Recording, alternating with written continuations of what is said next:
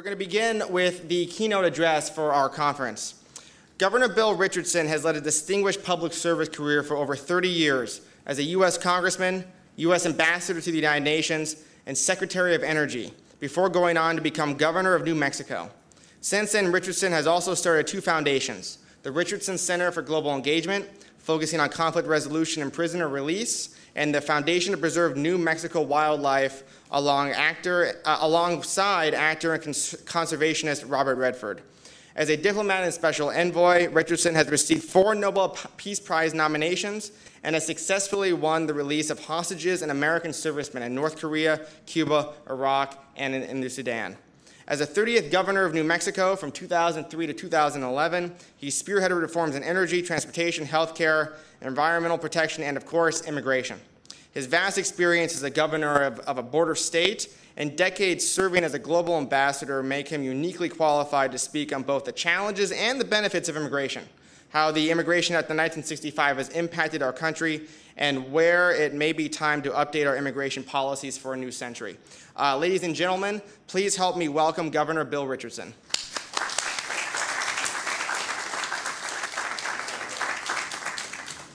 Thank you, Alex. That was a very overly generous introduction.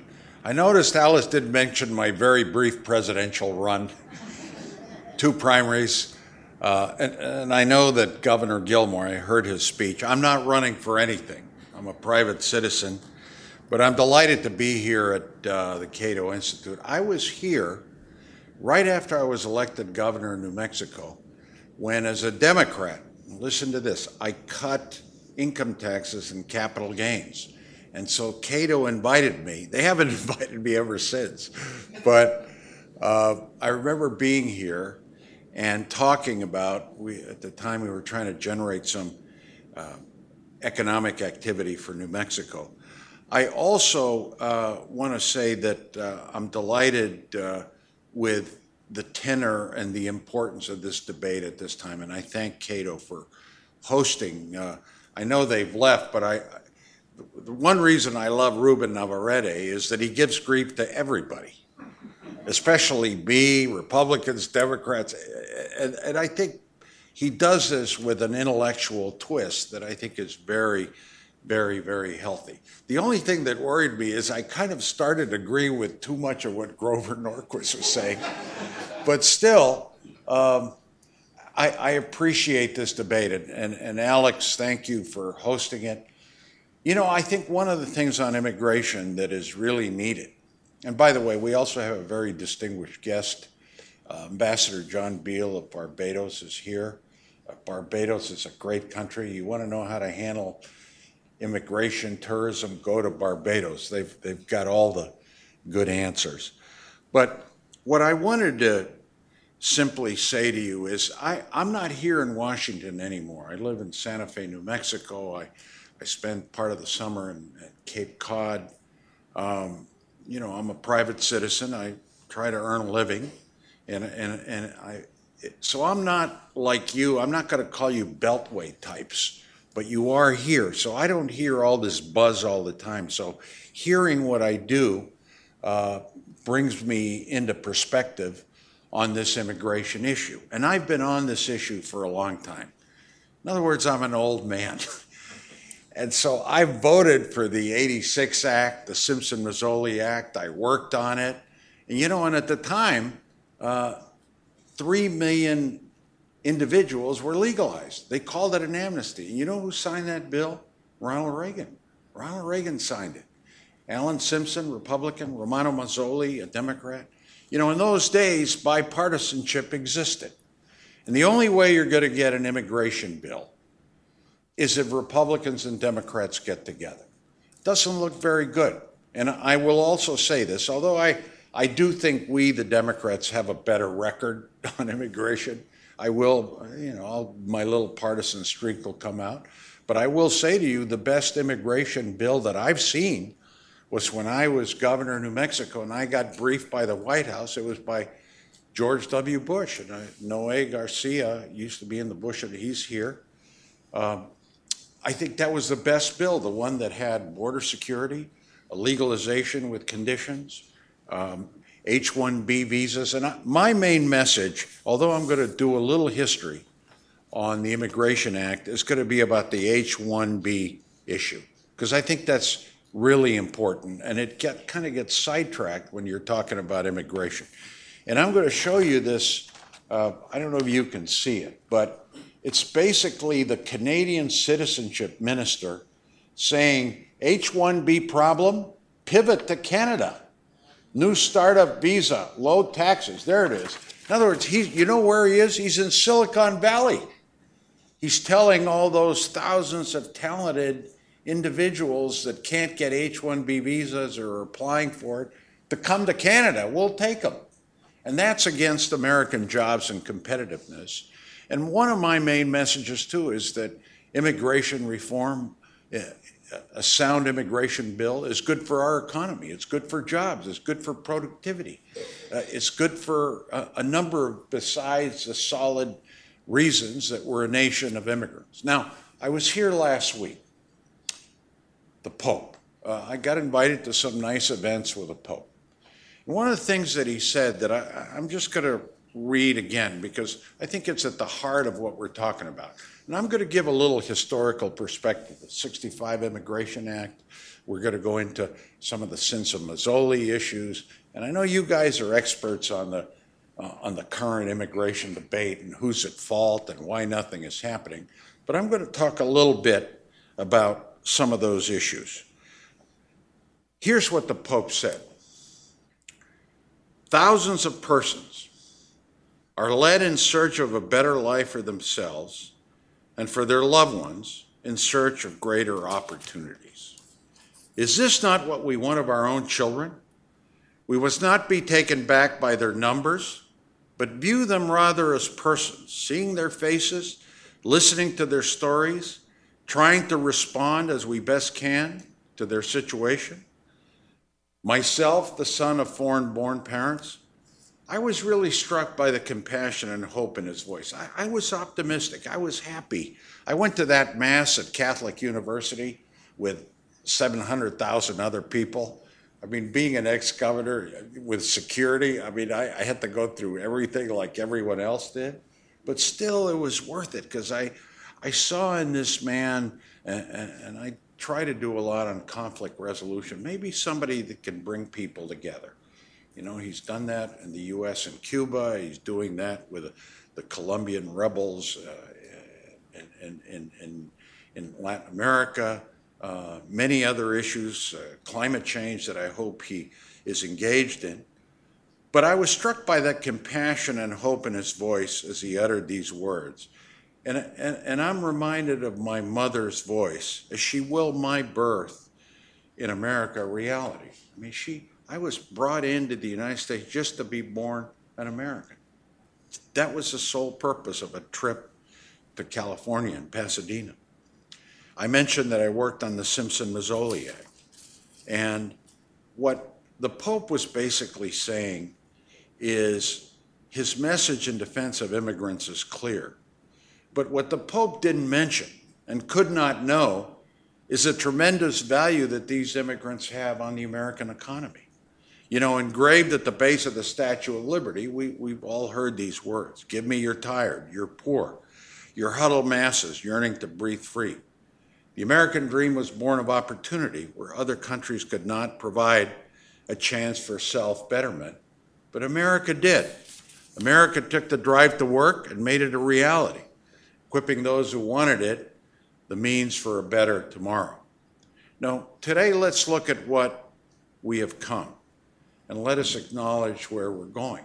And we're not exactly doing too well. You know, immigration is one of the most important issues we face as a country. And how we address that issue will have bearing for years, even decades to come. And I noticed in this debate, you notice what the debate is now because of Donald Trump, who I think has had a hideous effect on the immigration issue. This is where the debate is. It used to be, all right, do we have border security first and then legalization? I think the best approach was the Bush-Obama approach. Have them both simultaneously with strong conditions. Today, the debate is, because of the media coverage, and it's mainly in the Republican primaries, do we deport 11 million or not? It's a deportation debate. I mean, it's destructive. It's not going to happen. It's impractical. But that's where I think American mindset, and you can see the polls for immigration reform declining because of the tenor of this press debate. So, you know, we celebrate this land of opportunity with a reflection on her achievements, but also a recognition of our own shortcomings. 1965. The 1965 Act modernized U.S. immigration policy, making a radical break from the past. This bill abolished the national origins quota system that was the American immigration policy since the 1920s. John F. Kennedy, who really is not given enough credit on immigration, referred to this quota system as, quote, nearly intolerable, and wanted the United States to get rid of this outdated policy. At the height of the U.S. civil rights movement, the quota system was an embarrassment. It excluded Asians and Africans from emigrating to the United States. As a young visionary president, Kennedy wanted America to have a transformational immigration policy that reflected the needs of the changing population of the 1960s America. Then Lyndon Johnson, in 1965, at the foot of the Statue of Liberty, signed this historic bill into law. And looking into the crowd, this is what Johnson said again. Johnson is given credit for a lot of civil rights legislation, housing, but he also signed this important immigration bill.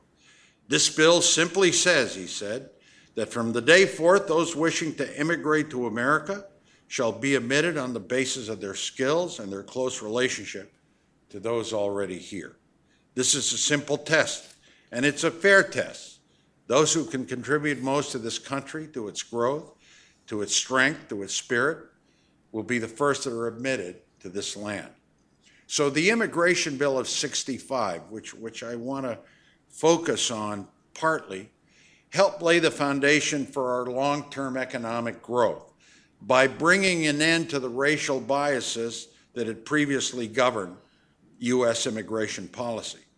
But its creation of the H-1B program helped to ensure American competitiveness for the coming decades. This program granted access to highly skilled, highly specialized engineers, doctors, entrepreneurs, and other professionals who today play a critical role in maintaining the strength of the American economy. So today, when the Immigration and Nationality Act of 65 was signed into law in concert with the civil rights movement, few people would have imagined that 50 years later, we would have made history by electing the first African-American president of the United States. We've witnessed the fall of the Berlin Wall, collapse of the Soviet Union. We've seen China undertake periods of economic reform and opening up the world economy. And 50 years ago, no one had even heard of the internet. And now it is not only in every home, but in nearly every hand. To think of the change in just 50 years, and in 50 more, how much more is there going to be? There's no telling what America can achieve. So for all this incredible transformation and growth the United States has done in this time, our immigration laws have not grown alongside it. They have not kept pace with this. According to current estimates, there are 10 to 12 million undocumented immigrants living in the shadows today. Many of these individuals, they're hardworking, toil away at 2, 3, sometimes even 4 low-paying jobs. The kind of jobs that realistically most Americans do not want to do. They do this to put food on the table for their families. These are not the criminals and rapists that Donald Trump and other candidates would have you believe, but hardworking, honest laborers, ideal Americans who want nothing more than to pay their taxes, play by the rules, and live the American dream. So I certainly don't take issue with expanding our tax base by 10 to 12 million people. I feel that it's America's prerogative to bring these individuals out behind the shadows to keep our American dream a reality. And it's important to keep in mind that immigration reform is more than just a social justice issue. It's an economic imperative. We don't hear enough about immigration reform role in creating jobs and generating business growth and sustaining our economic advantage over other countries. And let me also make another point. The legalization provisions in the bills that I've seen, they're conditions. It's not instantaneous. It's not automatic. You have to pass a background check. You have to pay back taxes. You pay a fine for coming here illegally. You have to share American values, pass an exam. I mean, they're conditions, and it takes approximately 11 years. I think the Senate bill takes that for eventually to have a shot at citizenship.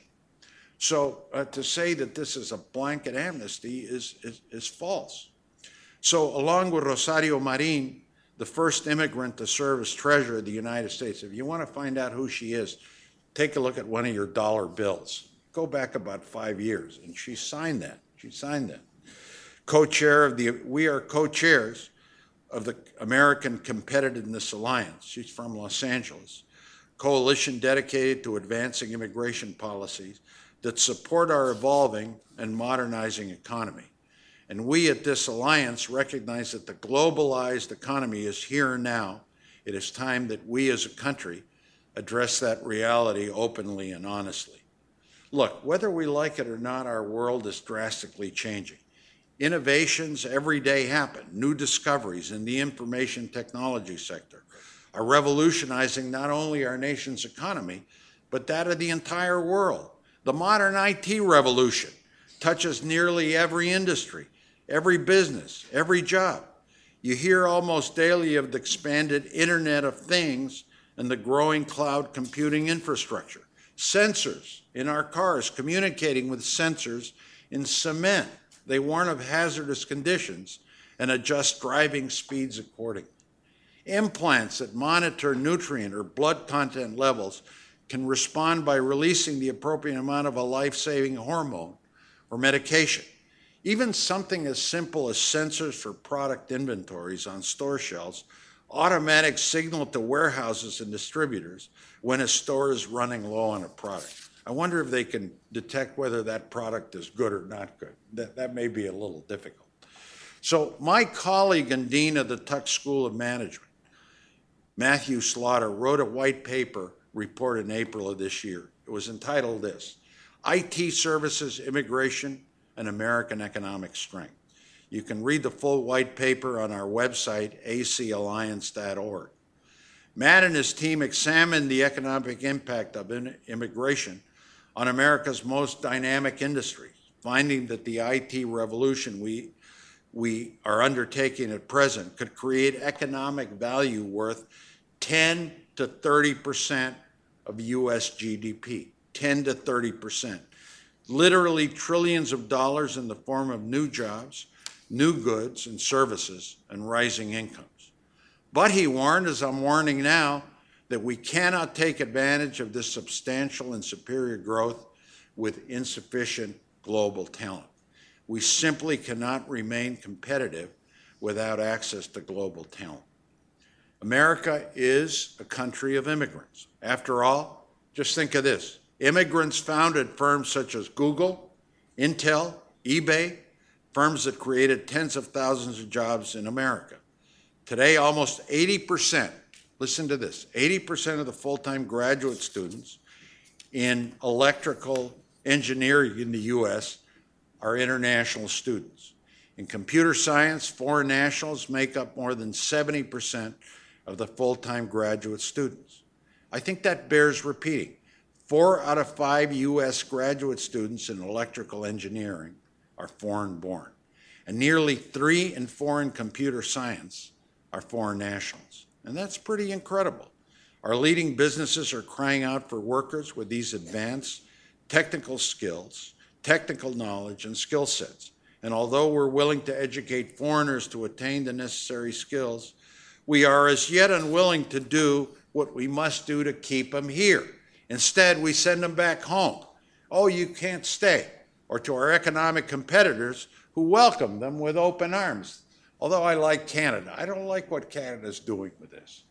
I like the Canadians, but we're overdoing this. And I'm referring to the Immigration Nationality Act of 1965, the H-1B Highly Skilled Worker Program, which then is now allowed us to grow the U.S. economy through access to global talent, access to specialized skills, access to professionals needed by our leading and developing businesses in order that America maintain a competitive economic advantage.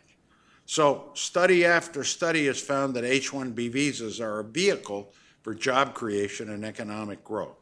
AEI, the American Enterprise Institute, found that for every 100 H-1B workers, an additional 183 jobs are generated for U.S. natives. Unfortunately, that job growth is capped. There's an arbitrary cap of 65,000 H-1B visas per year that was originally set in 1990, outdated, well before anyone could have anticipated the effects of the modernizing economy in creating a boom in jobs requiring advanced technology skills, cloud computing, mobile and social platforms, data analytics. Now, for 2015, over 233 applications were submitted for H-1B visas, but because of the cap, more than 60% were rejected. And let's take a moment to really understand this statistic. If the American Enterprise Institute findings about job creation are correct, this would mean that America, in denying visas for workers with the knowledge and skills our nations need to grow and remain competitive, also denied the creation of more than 270,000 jobs for U.S. citizens. That's pretty appalling realization, to be sure.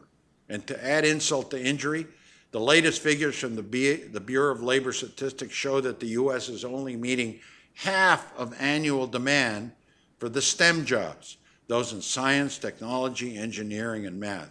While many of the highly skilled workers we're educating in U.S. colleges and universities are forced to return to China, India, Canada, Europe, and our other competitors as we fail year after year to expand the H-1B program.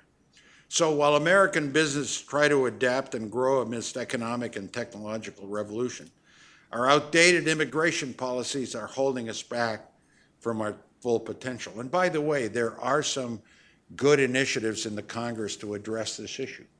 The House has a better provision, actually by a Republican chairman, that I believe makes sense, that makes significant changes to the cap. So our economic rivals are welcoming these highly skilled, often U.S. educated workers that the U.S. is able to keep, owing to our broken visa and immigration policies.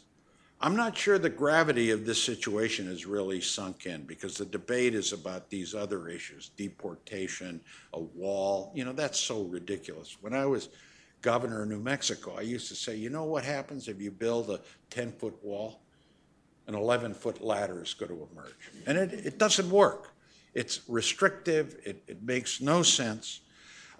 So again, these foreign, the very H-1B holders we burden and string along and ultimately reject when they're not selected, they go and they're recruited. And this is not good for our country. You know, President John F. Kennedy decided to reform this outdated immigration system to attract the best talent. And today, as Cato very nicely is celebrating the Historic Immigration and Nationality Act, you know, let's look at this immigration debate as something that is good for our country. And you know, in the previous panel, they talked about that abuse, that article in the New York Times. Well, you know, there's always bad apples in everything. In almost every case, every issue, there's bad apples in deportation. I mean, that's a very minor example. The problem is that the overall program needs to be reformed. But yeah, I mean, some abuse the system. They should be castigated. They should be fined or whatever takes place. So I know that I've thrown a lot of issues out here. Let me just say it's good to be back in Washington, although I don't miss you. But I know all of you are, you know, in the weeds on this immigration debate. You know more about the politics of what's happening. And I think we need some new ideas. Now, Alex over there, I don't know if he's going to talk to you about, he's got an idea. I haven't endorsed it, but he's got an idea of dealing with the immigration and giving states more of a role in determining their needs. Like, for instance, H-1B visas. Obviously, California, Texas, the high-tech states, New York, have an interest and opportunity, and they'll want more H-1B visas. The same with the 11 million in the shadows. You know, maybe it won't work. I said to Alex, I said, well, what about Georgia? They don't want anybody. Why would New Mexico would probably be positive on it, but Georgia? Well, apparently Georgia's been pretty open because of the need for agricultural workers. So, you know, we need these new ideas. And Alex, I hope in the course of the seminar, you present your idea. Just throw it out and see what, all these people are expert. Anyway, it's great to be with you. I can take a couple of questions. In the old days, I could say to the airline, can you hold the plane? I can't anymore. No, I never did that. Alex, should I recognize people or should you? You will? Yeah. Okay.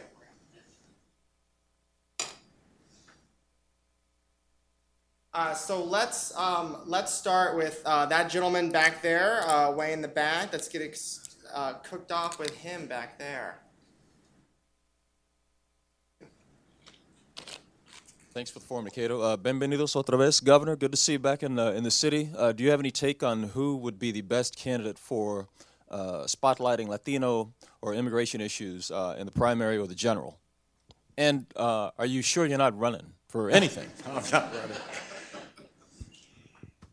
Well, you know, I got into real trouble with the Clintons when I endorsed Barack Obama when I got out. I think that Hillary Clinton would be the best candidate. I do. Now, on the Republican side, I like what Jeb Bush says, that we need an immigration reform bill. His wife is Mexican heritage kids. Governor of Florida knows Latinos. I mean, I'm not endorsing, I'm with Clinton, but I think what we need to do, you know, as Latinos is, I don't want us to be considered, you know, a lock by one party, even though I do think my party has been better. Historically, Republican candidates that win the presidency need to get 40% of the Hispanic vote. Romney got 29, McCain got 33, 34. George W. got 42, and he was elected. So I think the good thing about people like Rubin and the Cato Institute is you got to push both sides. You got to create a dynamic that works. But I think citizens like you here, through social media and through your expertise and, you know, through debating this issue and trying to get the partisanship out. It is so partisan. And then you've got, you know, demagogues like Donald Trump that, you know, are skilled at media. And then you have our media that covers almost every utterance he gives. But remember, if you think Trump's views are America's views, they're not. They're 20% of the Republican electorate. And then there's 80% that is going through to their 2,000 other candidates. You know, I like Gilmore. Gilmore said, well, you're not going to agree with my immigration position. I said, no, I don't, but I like you, Gilmore, because you did as governor, I lived here when I was in the Congress, and he did something good about the Woodrow Wilson Bridge, and I appreciated that because I was able to get the work. Another question? This gentleman right here.